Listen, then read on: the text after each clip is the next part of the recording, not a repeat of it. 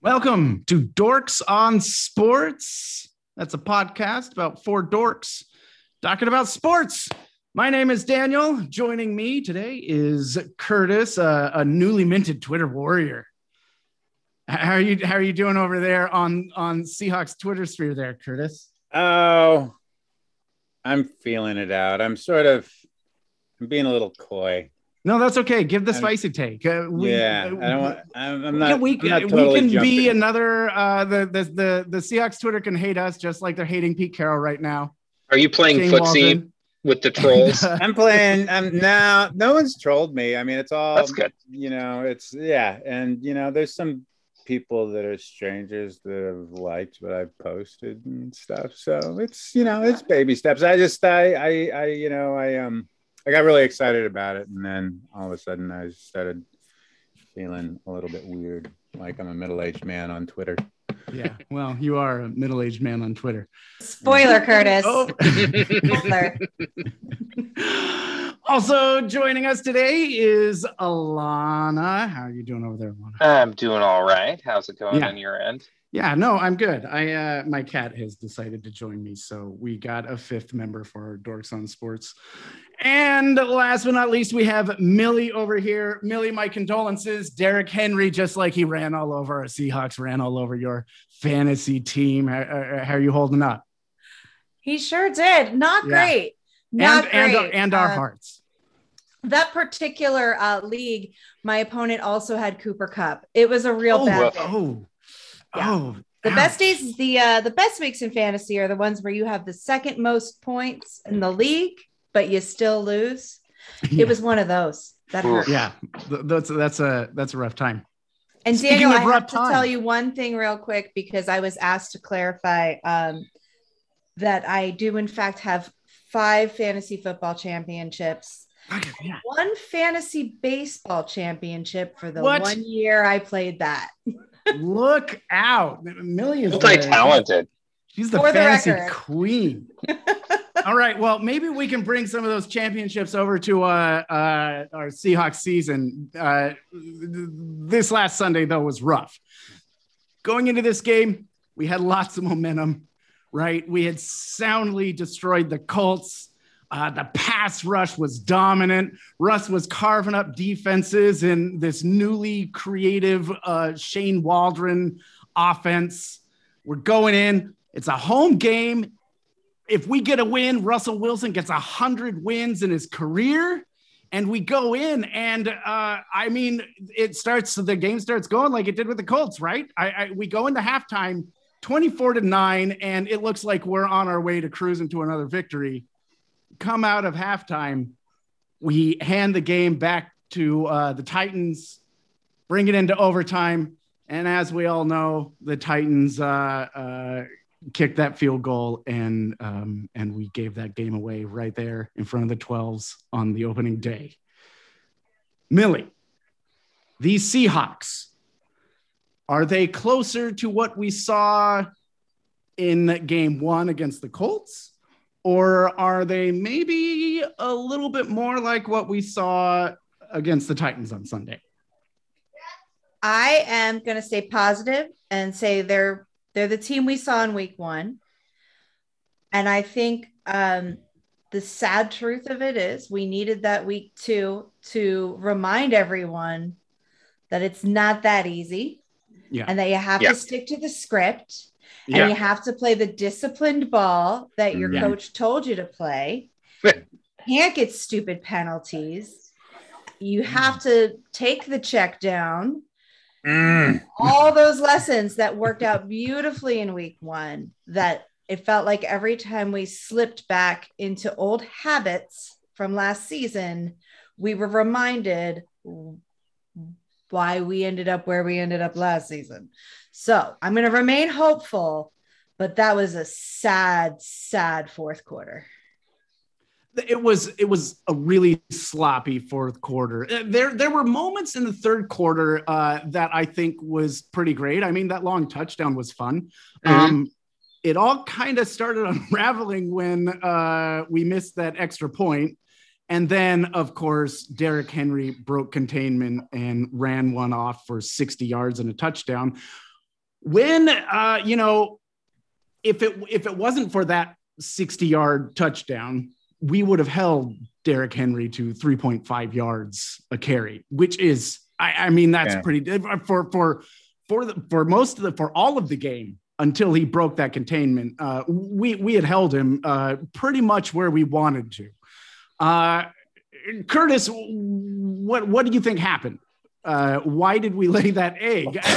We were doing so well in that first half, and then we just kind of go out in a sloppy play and uninspired. Like even the coaching just kind of seemed a little lazy. Yeah. I mean, I think it was a team effort from the players and the coaches to an extent. I think they got caught up on hubris. I mean, the broken containment on Derrick Henry. There was two times where it happened, where he was. I look back at the plays where he was. It looked like it was sort of, it was kind of student body right, like they were trying to run to the right side and a little misdirection of their line. Yeah, and it was and it looked like Jamal kind of bit on it.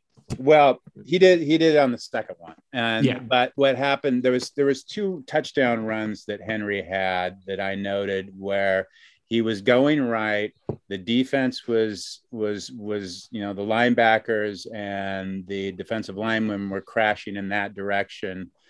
And it was almost kind of like rope-a-dope. Like I kind of feel like that might've been what was happening. Like the Tennessee Titans might've gotten wind of how Seattle was filling their gaps and how they were looking to take him away.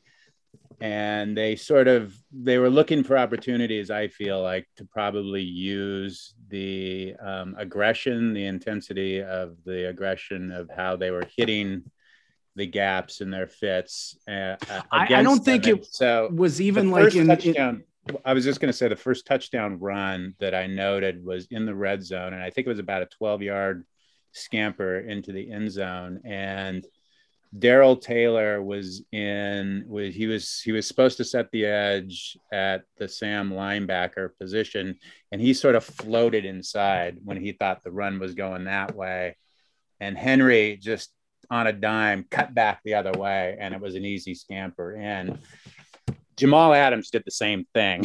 Adams did, and then Trey Flowers, who was supposed to be the guy, to back him up in case something like that happened, also was out of position. But if I'm going to really blame Adams on that one, because if he wouldn't have shot that gap to try and make a play, to try and make a big splash, maybe he was feeling the pressure to impress the 12s and all that sort of business, and get them all fired up. He wanted to make a big play, it looked like, and he went for it. But if he would have stayed right there, he would have been there to set the edge. And then it would have been between Derrick Henry and Jamal Adams and Trey Flowers. And then you would have had the free safety Diggs filling right there. Like Henry might have gotten, a 4 to 6 to 8 yard gain out of it, but he would have been slowed down and stopped. Right. And so it's all, I mean, it's really hubris. I mean, it's just like, hey, here's my opportunity to make a big play. But, the reserve defensive tackle, Robert Nkemdiche, got in there, and I saw him blow through a gap to try and make a big splash play in the backfield. And he completely whiffed on Henry, and Henry took it right up inside to where he should have been occupying, to slow him down. And that was like a 6 to 8 yard gain right there. And it was just, I think it was just defenders doing too much. And I've actually taken issue with the fact that right now the Seahawks are choosing to only carry 3 defensive tackles, and they're good. And Puna and Al Woods, oh my God, played marvelously, given the circumstances, but they're like big men that are being asked to play a lot of minutes. And I just feel like that puts so much stress on the defense for 4 quarters. And guys start feeling like they need to take chances. And stuff. I noticed that as well. And I mean, I think it was partly by design, right? The game plan was clearly designed to stop Derrick Henry. Yeah. And you need those big guys to do it. They didn't have enough, I didn't feel like. But I think when you're only going to like carry 3 big defensive tackles and you can't really rotate them out through the game, you're asking a lot, and they're going to get a little tired at the end. And that's when running backs like Derrick Henry are able to take their chances. I know Pete Carroll, mentioned Adams in his presser, after game presser, about playing a little too aggressively. He took some shots at Russell Wilson that you've never really heard Pete Carroll take. In fact, his whole post-game press conference seemed a little uncharacteristic from Pete Carroll. He seemed, dare I say, impatient. And I got a question. What's that? I got one question I want to throw out to the 3 of you right now, because this has been on my mind for the last 2.5, 3 days now after the game. Do you feel that Russell Wilson is addicted to the big play? Do you feel like he has a big play addiction? Do you feel like I call it more of a big play erection? Like, to be perfectly honest. You can take I don't think he has to have it. I think he wants it so badly that it's just spewing out of it. So I'm coming from the perspective of, I mean, you folks kind of know my story a little bit. Over 10 years ago, I quit drinking. Not to go into all my sort of past, but I had a drinking problem, so I stopped. And so one thing I feel like I'm able over the last 10 years to sort of detect is if somebody has characteristics of an addict. Yeah. And I just wonder if you think of the pantheon of big Russell Wilson moments. I mean, he's had so many spectacular big plays from. He had like 5 of them on Sunday. Yeah, I mean, a couple of them were blown coverages. But he just, I just feel like there's some sort of wiring inside him. I mean, my God, in the last 6 minutes of the game and into the 4th quarter, I mean, Carroll was right. He was right. No, Carroll was right. The whole purpose of this offense is to get rid of the ball quickly. And, that one pass in overtime to Lockett on the sideline when he was in double coverage, and he had floating right into the flat Chris Carson, that if he would have dumped the ball out to, that would have been like a 10-yard gain out of bounds, and it would have kept the drive going. It's just like, I just think it's something I don't definitively have an answer, but I'm very curious to see in this new adaptation of this supposed Ram style offense, whether or not we get into moments in games where Russ gets away from it. I think, I have a couple of thoughts that are kind of related to this. I think one of the main things that I'm hearing in this conversation is a lot of granular detail about how the Seahawks failed to do things. And what I'm not hearing, and what I think is true of this game, is the perspective that the Titans took that from us. We didn't give it to them. They took it from us, because that's how that team is built. That team is built to have Derrick Henry run and run and run and run and run and run and run. And then by the end of the 3rd quarter, middle of the 3rd quarter, your players are gassed. Well, it's exactly what we did with Marshawn Lynch when he was on the team. Exactly. And Derrick Henry is Marshawn Lynch plus 40 pounds of muscle? And a little more agile. Yeah. And a little more agile and a little bit more I will run through you, not just into you. Yeah. He also caught some passes, which is something he's never gotten to do in the last couple seasons. And suddenly they're throwing him the ball and he's got 6 catches. Yeah, and I think that's important to remember. This is a team that made the playoffs this last year. This is a team that surprised the entire NFL by running to the AFC Championship 2 years ago. Derrick Henry, if we didn't live in a world where the quarterback always wins the MVP, he would be up for MVP almost every year. Probably from 2 years ago to 4 years from now. He is a special back. Mm-hmm. And the in addition to him, they've got AJ Brown and Julio Jones. Julio Jones is legitimately, from a talent perspective, the greatest wide receiver of all time. I think, Jerry Rice has more stats and more Super Bowl wins, and it's legitimate to call him the greatest of all time. But Julio Jones, he had a Hall of Fame quarterback throwing to him. Exactly.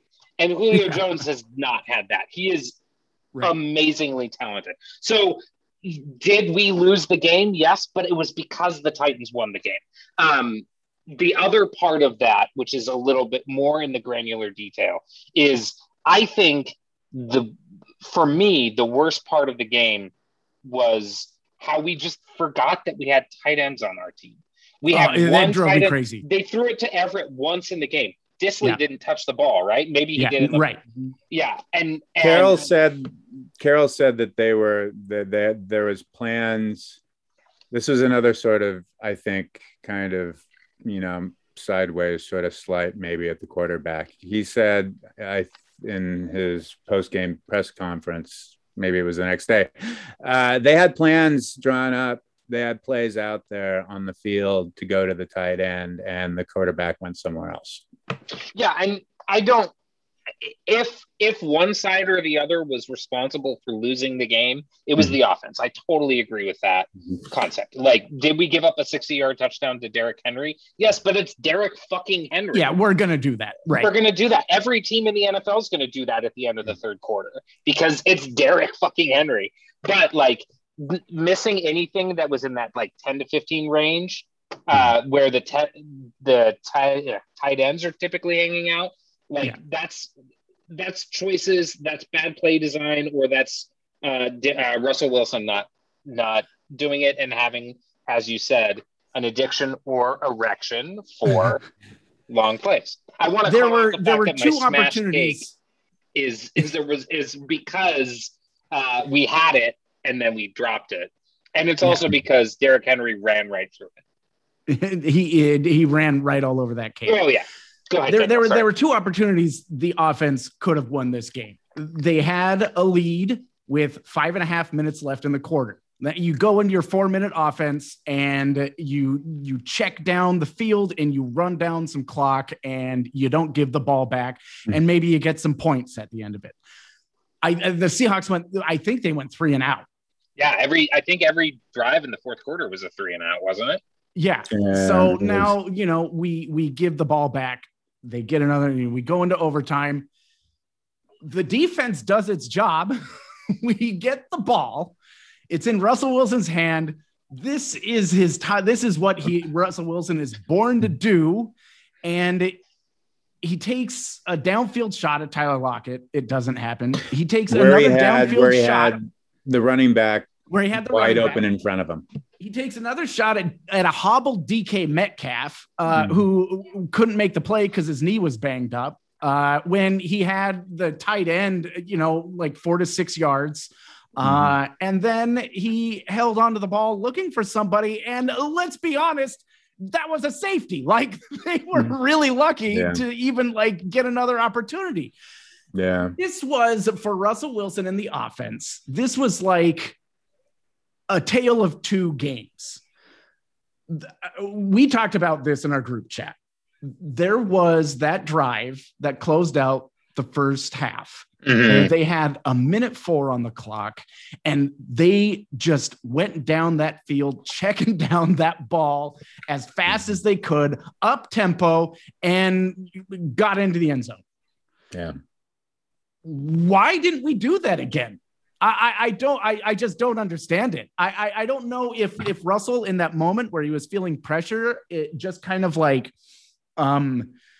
went to what he's been doing for the past 10 years and these, Darrell Bevell and Schottenheimer offenses where he kind of feels like he has to do the Russell Wilson scramble and play some backyard ball.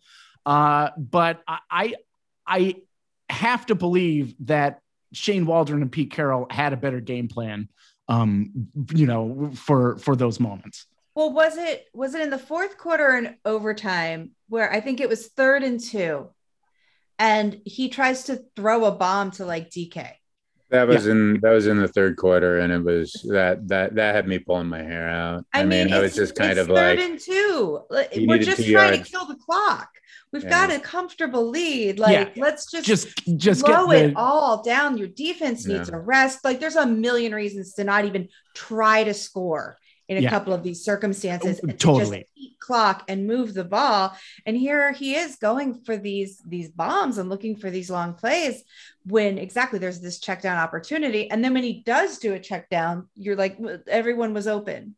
Where is this super smart quarterback that we all love so much, who's looking like a rookie in overtime, just throwing the ball anywhere instead of taking those little run plays and giving himself some space?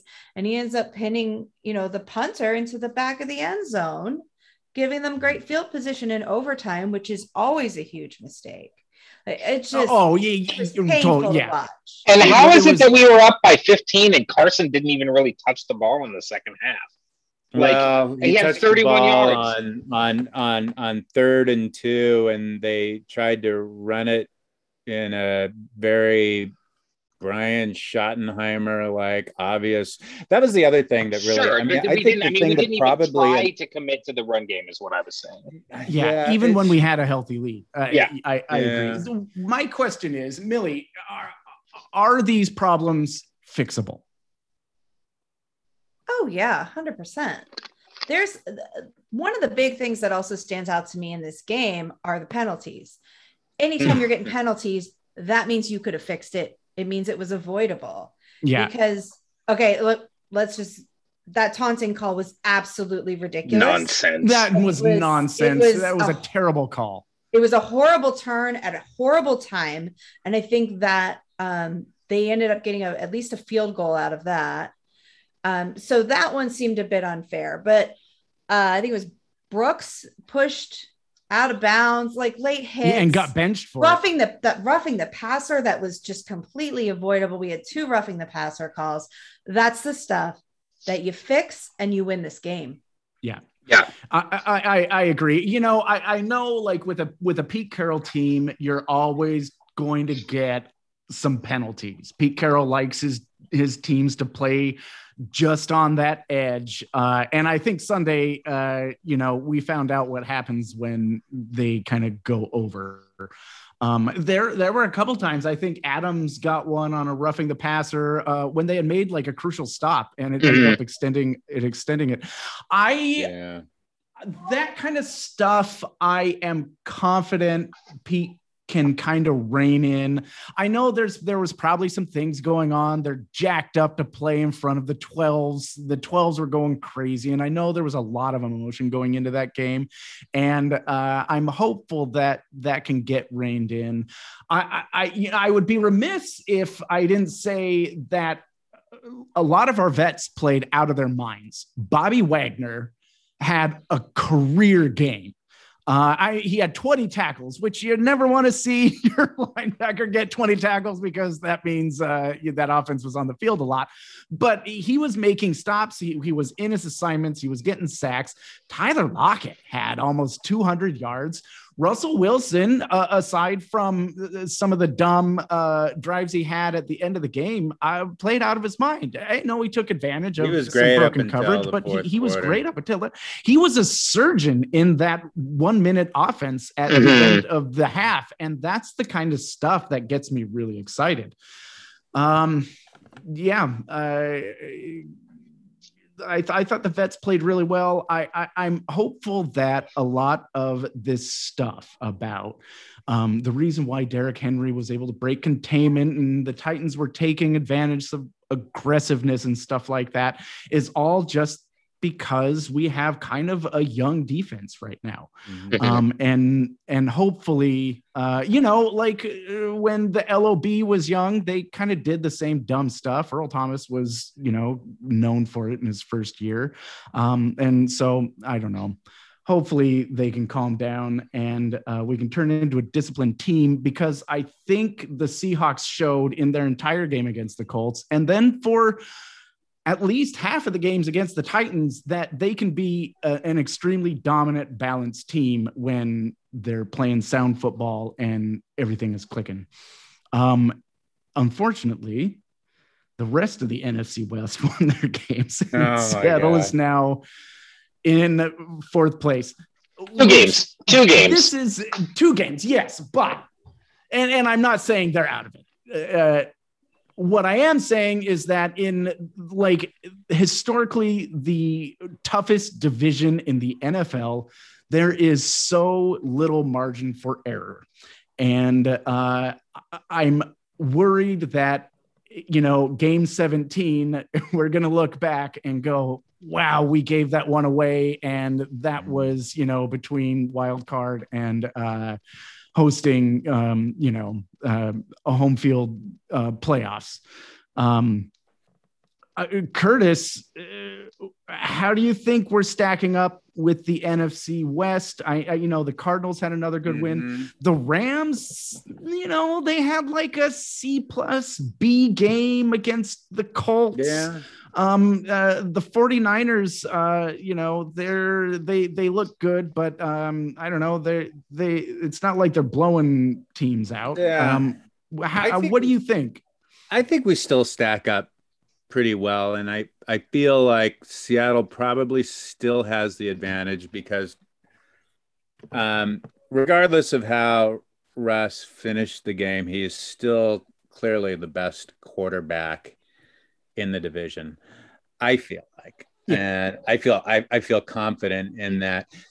I'll just go back to the game. The thing that really, and I really do, I appreciate what you said, Alana, that it was not so much that we gave the game up, but it was how Tennessee played. But I really feel like, God, I feel like we gave that game up because if Jamal just would have played containment on that play, if Darrell Taylor would have played containment on that other touchdown run, if Russ would have found the checkdowns, the biggest thing for me is where was all the motion plays that we saw against the Colts? Where was all the misdirection, the little, the slot receiver going back and forth, just the little wrinkles that, that got, the defenders second guessing a little.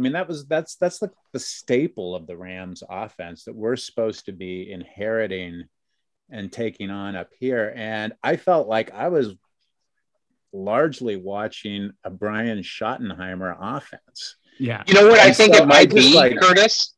I'm thinking that? The fact that they haven't played in front of fans for 2 years. I think that's probably the main factor in all of that. That they're trying.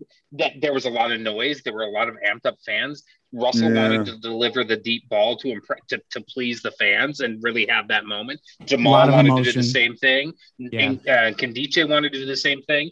I think that we've been in a year and a half of football without having people there going, do it for us. Yeah. And now all of a sudden you have this just ejaculation of emotion at a football game. Daniel, you were there. It was crazy.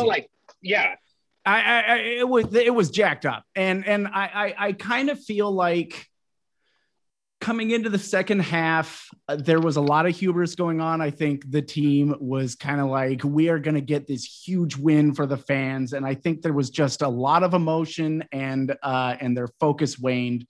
I'm looking forward to the game next week. Minnesota is another tough opponent. I was saying, before this season started, that if we, won one and lost one in these first 2 games, we were going to be doing okay. We have a tough September and October of teams. And, if we can win more than we lose, I think we're going to be doing okay. But it's not out of the realm of possibility that we're going to drop a couple. I want to tell you what surprised me this week. because I was going through the stats, and the first 3 receivers with the most yards is Deebo Samuel of the 49ers, Tyler Lockett of the Seattle Seahawks, and Cooper Kupp of the Los Angeles Rams. That's how tough the NFC West is. The NFC West, by the way, is known for their defense, and it's their offenses that are coming out slinging. I think that's pretty impressive. Alana, what has kind of surprised you around the league on Sunday?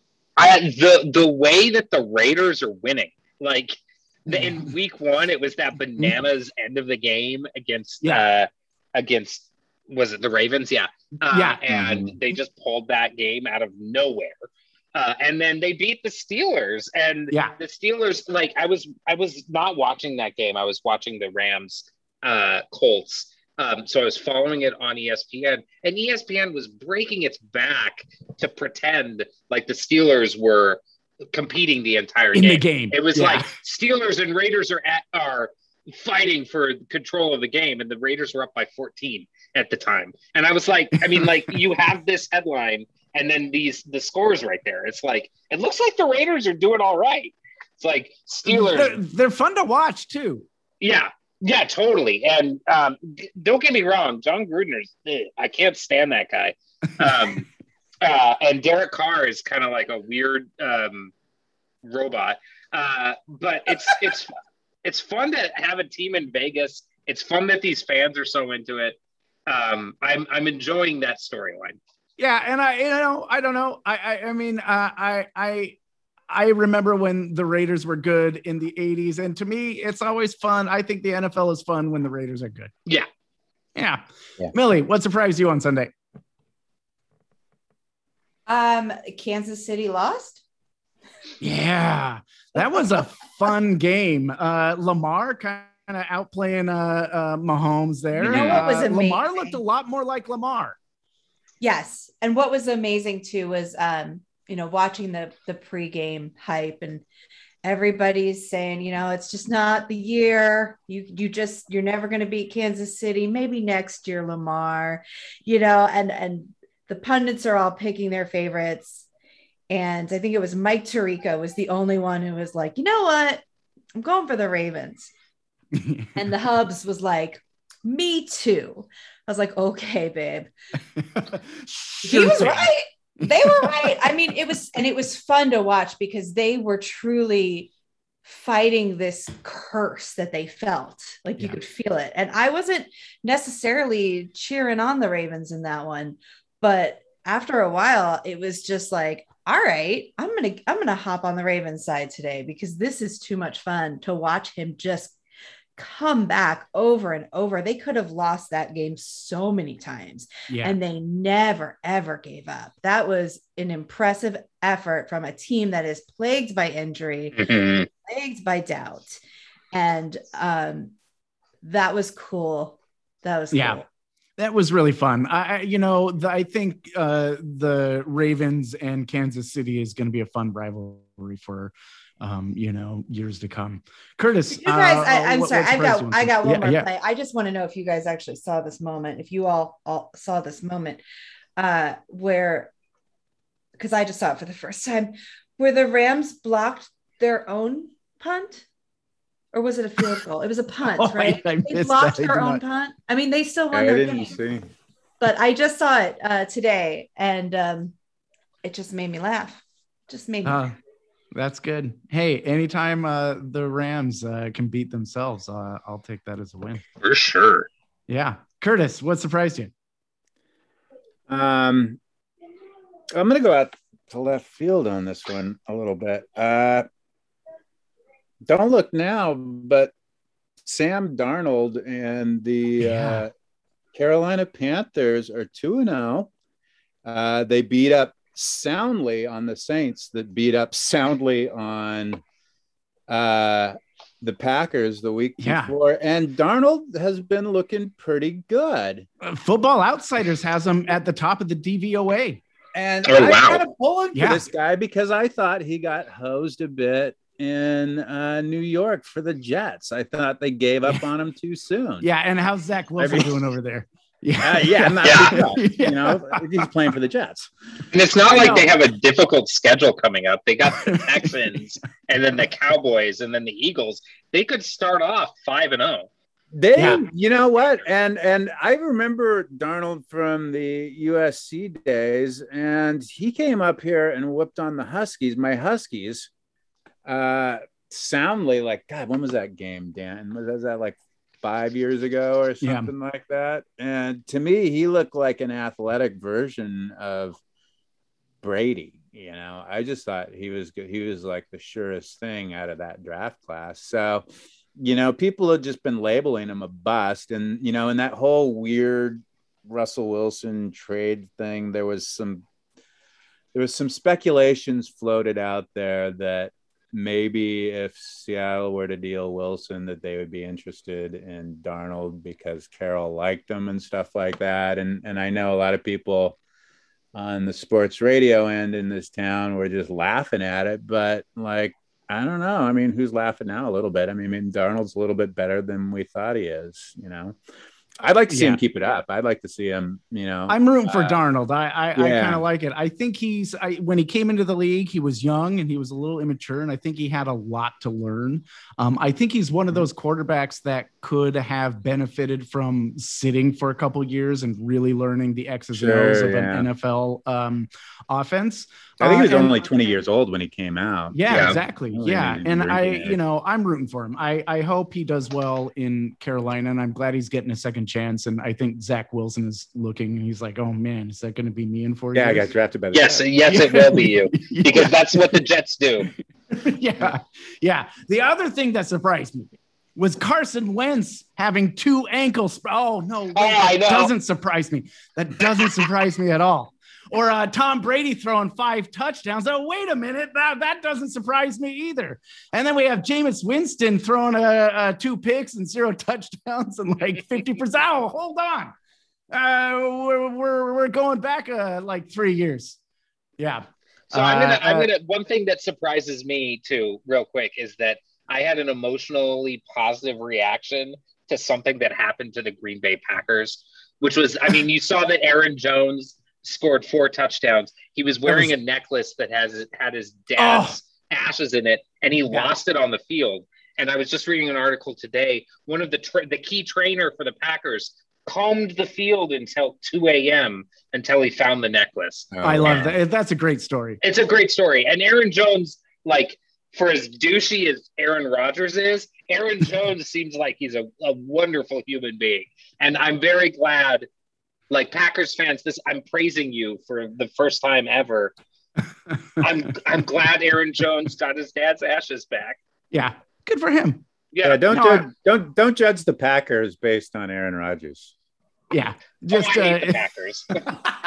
they're like one of my, aside from the Lakers, they're my least favorite team in sports. Yeah. All right. Well, let's move on to next Sunday. So before we get to our prediction for how the Seahawks are going to fare against the Minnesota Vikings on the road, Millie, how do we do from last week? Do you have those predictions? I do. And no one did well. No, nobody. Because of course, first of all, you know, we all picked the Seahawks to win. Yeah. The highlights, I would say, and I may be biased, is that I had us only winning by 1 point. Okay. And we lost. Curtis had it as a much higher scoring game than I thought it was going to be a high scoring game. Curtis had it at 34-27. How does my prediction line up if the game had ended at halftime? What was the halftime score? 24-9. 24-9. No, you said 21-17. Oh, okay.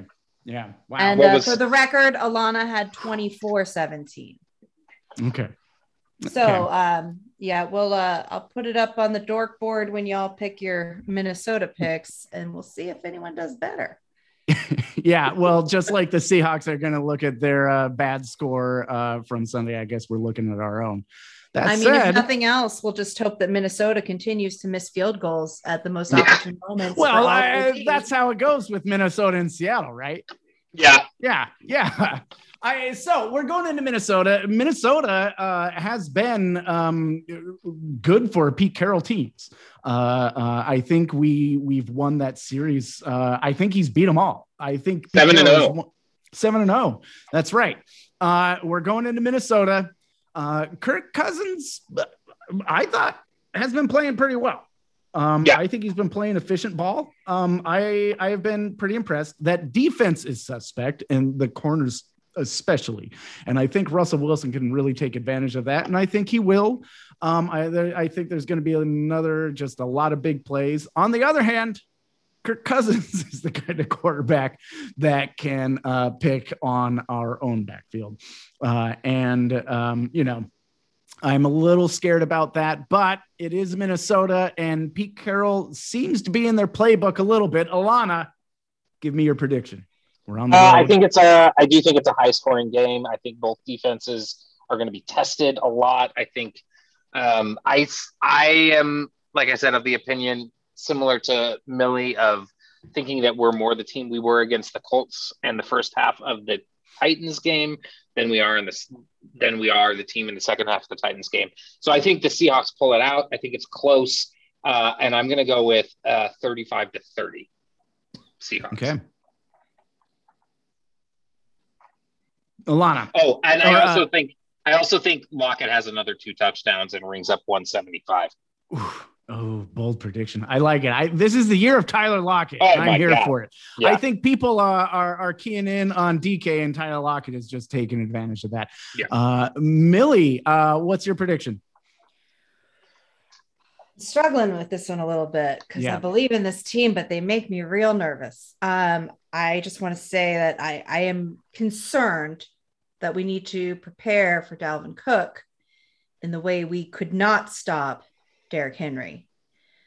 I think that's a real concern for me. Mm-hmm. Still going to pick the Seahawks to win because we're all a bunch of homers. But I think, as usual, it's going to come down to a Minnesota field goal. So my bold prediction is Seahawks 24, Minnesota 21. All right, Curtis, what do you got? I think it's going to be a shootout between both the offenses. Both the defenses have their warts. I think the Minnesota defense has shown more warts than the Seattle defense has, despite the second half of last Sunday's game in Seattle. I think Seattle gets back to the style of offense that they played in Indianapolis. I think they start seeing more of the quick passes and the motions and the misdirections and the jet sweeps and stuff, even if they don't have Eskridge in the game. I think Seattle wins a close shootout, 31-27. I think in the last waning minutes of the game, Kirk Cousins gets picked off by Quandre Diggs. Yeah. He's kind of a check down artist sometimes. And sometimes that ball, that, if it caroons off the hands, it's there to grab. And I think I still believe in the Seattle defense. I think that the mistakes that they made last Sunday, I think, are correctable mistakes. And I think they show up big in the end and we win. I agree. My prediction is very close to yours, Curtis. I'm predicting 30-28. I also think we're going to get an old school shootout in the OK Corral. I think our pass rush is going to wake up. At moments on this last Sunday, it was very good. And I think it's going to stay consistent. I don't believe in the line, particularly the left tackle and the guard of Minnesota, and I think our Seattle defense is going to take advantage of that a little bit. I think we're going to get a couple takeaways. I also think we're going to get an interception. I think we're going to get a fumble. I think it's going to come down to Seahawks have the ball and run out the clock, and we end the game in a victory formation. Nice. Yeah. The big news today that I heard from the Pete Carroll press conference is we're going to see more playing time out of Alton Robinson, who had that. He earned it. He was easily. He had some of the best PFF plays on been Sunday. Off the charts for the last 2 weeks. Yeah. All right. So that's the Seahawks.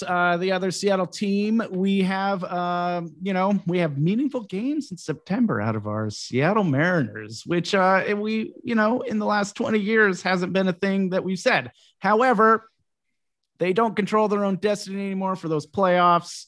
It's looking like it's probably not going to happen, but there are some really nice things happening on that team, and they're getting some really fun wins. I think hitting bullpen, some of the starting pitchers are just out of this world. They've made the best moves this season than they have in like the last 25 years. They've got some very, very exciting players. Alana, you actually went to a game this week, right? Yeah, well, no, it was last week. Last week. Yeah, I saw the last game in the Red Sox series, and the end of that game was just super disappointing. Yeah. We went into the 10th inning. The Red Sox scored a run almost immediately and then loaded the bases. And I was with my friend. I was like, we got to get out of here. Because I wanted to beat traffic, and the Red Sox hung 7 runs on us in the top of the 10th. Yeah, that's so I was like, yeah, that was the right choice to leave. But they're up 4-1 tonight. They won the previous 2 games against Oakland. It's been fun. It's been great. Like, if they win tonight, I think they'll be 2 back in the loss column for a wild card spot. If they can win tomorrow, like, I'm dreaming of sweeping the A's in Oakland. Like, that's big. We'll win the season series. If we do that, I think we might have already won the season series. I think there's still a shot. Like, some things have to break our way, but yeah, there's still a shot. But the Yankees and Blue Jays and Red Sox, there's some variation of them playing one another. Yeah. I believe, and the Blue Jays lost today to the Rays. Yeah, the Blue Jays. I don't know. I think there's a chance. I want to be a naive little girl and just dream about it happening. So let me be that. Yeah, the Blue Jays play New York for a series, so we'll see. Yeah. So Millie, it would be a really great Cinderella story if we can sneak in a wild card and go deep into the playoffs.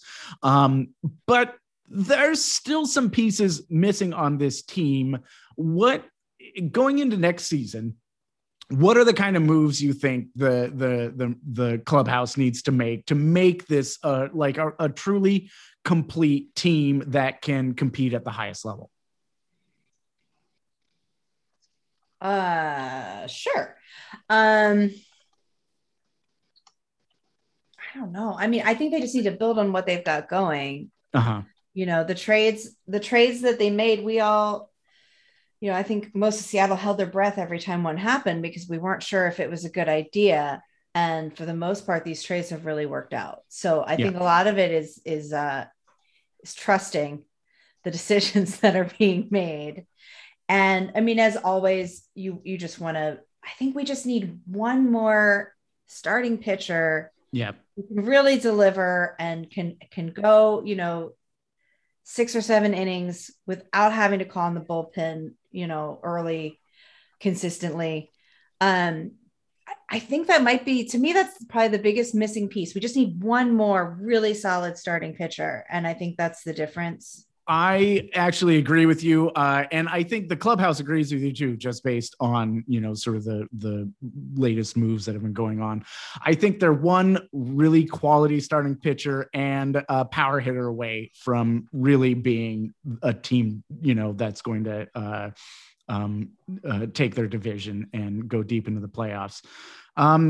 Curtis, what have you been? You've been watching some games this season? Have you been having fun? Like, I know that you're a bit of a fair weather Mariner fan. Mariner fan. I'm not ashamed to admit it in this town, but that's okay. They're getting me back on board.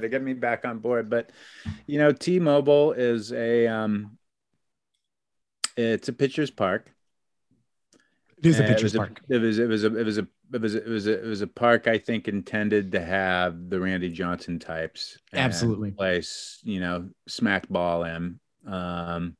So I just feel like, I would be nice to see the Mariners go aggressive to shore up, the pitching rotation. If they get another big bat in, great. But I think they got a lot of bats, right? They've got some great hitting. I would just shore up on the pitching and make it a tough club to score runs on. And that's how they were back when they were in the playoffs. Go do that. All right. Well, go M's. Defense wins championships. That's right. Moving away from sports, we always like to end our podcast with some non-sports dorkiness. Alana, what do you got for us? What are you dorking out on this week? We've been watching Reservation Dogs. Excellent show. It's excellent. It's the spiritual successor of Atlanta, I think, in a lot of ways. Yes. And I would not be surprised to see both Bear and Laura Dannon getting snatched up by Marvel out of this to play various Marvel characters, because they're both excellent performers. Fantastic. And I'm also I watched the trailer for the Tragedy of Macbeth the other day, the Joel Coen Macbeth with Denzel and Frances McDormand, produced by A24. It's got all the ingredients for just a great movie. And I showed it to Beth, and she was like, if you don't know what this is, then you're not going to know what it is from the trailer, because it's just the "something wicked this way comes" line, with just various shots of things in black and white, and I'm like, wow, gonna have to watch that. So I wonder what happens. Have you finished Reservation Dogs? We just finished episode 4, which was the one where his dad was supposed to come home. It gets great. It was a surprise show to me. When I saw the previews, before the show came out, I was very excited, and it exceeded my expectations. It's all filmed on location in Oklahoma. They found non-actors who like the kid who plays Cheese. This is his first acting job. He's great. He is great. I'm in love with it, and I recommend it to anybody. It's on Hulu, co-produced by Taika Waititi, who is Hollywood's kind of like it man right now, and it's some good stuff. Millie, what are you dorking out on? Well, I'm dorking out over something I haven't started yet. Awesome. Tell me more. I'm really excited to start The Last Man. Why The Last Man? Yes. I watched the pilot episode and I thought it was very well done. Are you familiar with the source material? Yeah, which is why I'm excited. I didn't get very far with it. I only read, I think, the first little compilation comic. So, a graphic novel, whatever you want to call it. But I am looking forward to seeing it interpreted for the screen. Because I only got that first snippet, I don't know where the story goes. So I'm excited to experience it through this television series. It's making me a little anxious, to be perfectly honest. I've seen all four episodes, because the core premise of it is inherently transphobic. It's basically saying that that there's a Y gene, and right. Yeah, there's a biological essentialism to existence, which is so if you have a Y chromosome, you're a man. This is excellent. I want your perspective on this. Because you're correct. You're absolutely right. And I think that comic is very dated in terms of gender. I don't want to say politics, gender understanding as we kind of know it today. Right. Yeah. When I watched the pilot episode, it looked like they were kind of bringing the story into a modern lens. And I was very curious on if they were going to continue that or if this is just some, thing that they're throwing at us that's like, Twitter, don't come after us. Yeah, I think what's interesting to me about it is that they are, by definition, if you have that premise and you're trying to do something that kind of fights against that premise, you're trying to have it both ways, right?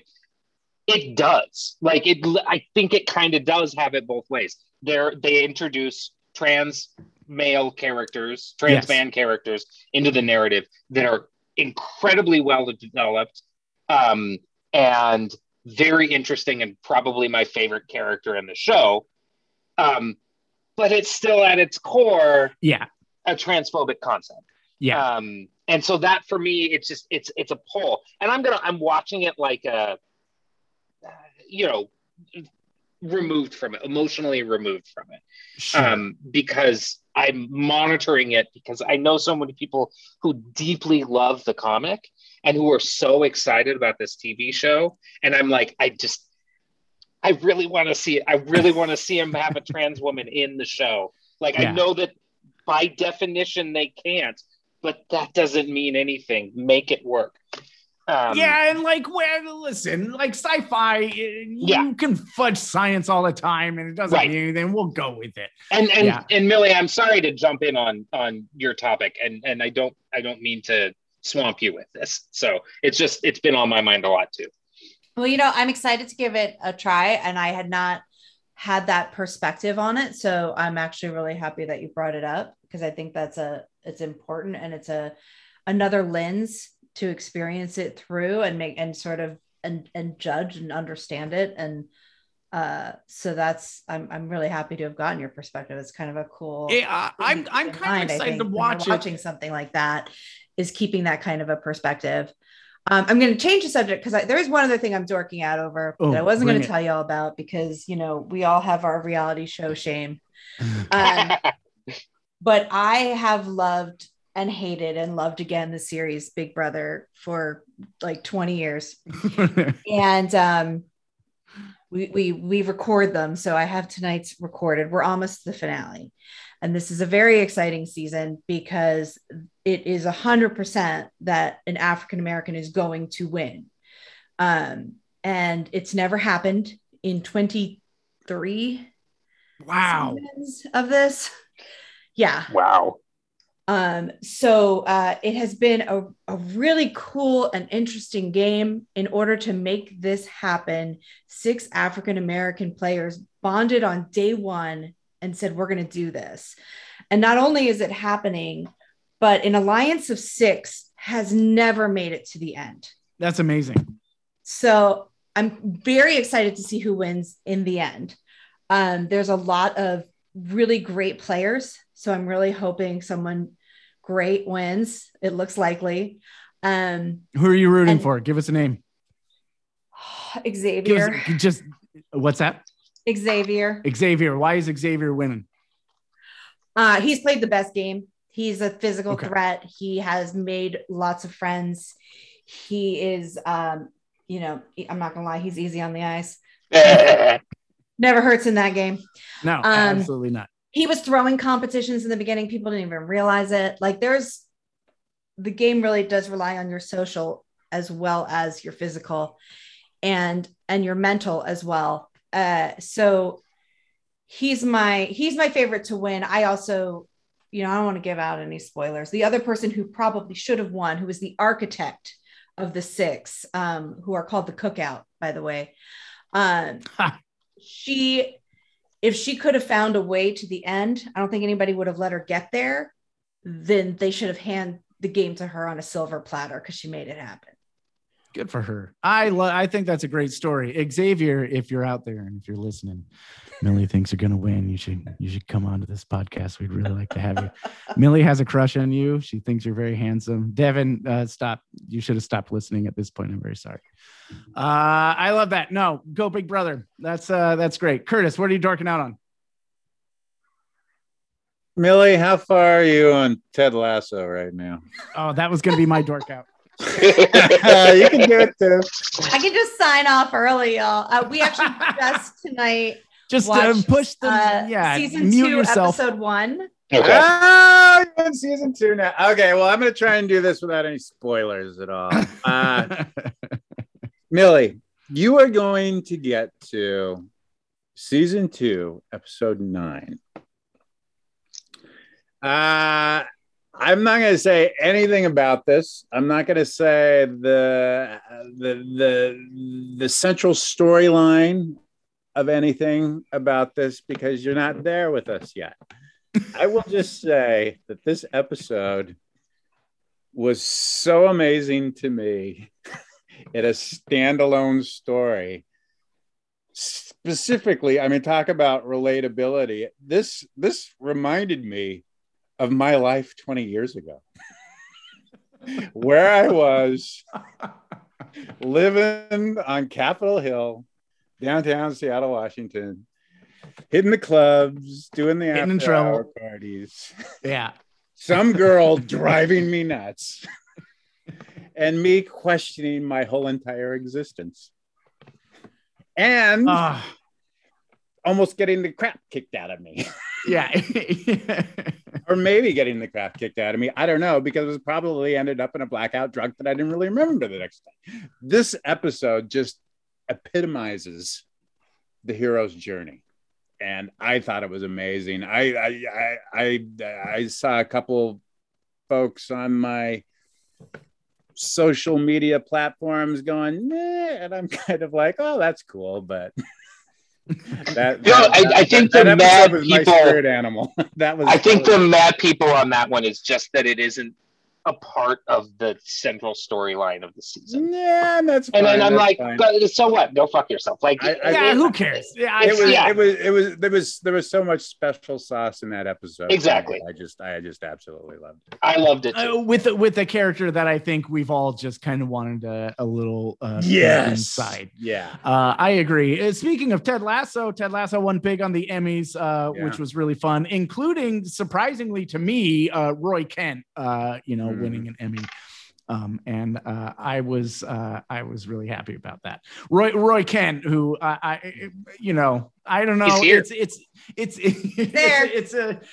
It's a toss up between Roy Kent and Coach Beard for me as maybe my favorite character on that show. God, I love Jamie Tart, and I think that actor that plays Jamie Tart he's terrific. He is terrific to watch. Yeah. There's a part of me that's like, I wonder if that guy really is Jamie Tart. Yeah, I don't know. Have you listened to any interviews with Brett Goldstein, who plays Roy Kent? I haven't. His voice is a little bit more up here.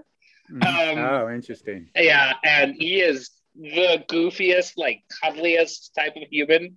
That's really funny. Playing just the surliest. Yeah, he's just like, I'm so happy to be around you all. There is a 6-minute video of him doing the entire Muppet Christmas Carol. I did see that, and that is hysterical. Yeah. Ted Lasso, huge surprise when it came out last season, and I know we've talked about it before, but for my money, it's one of my favorite TV shows of all time.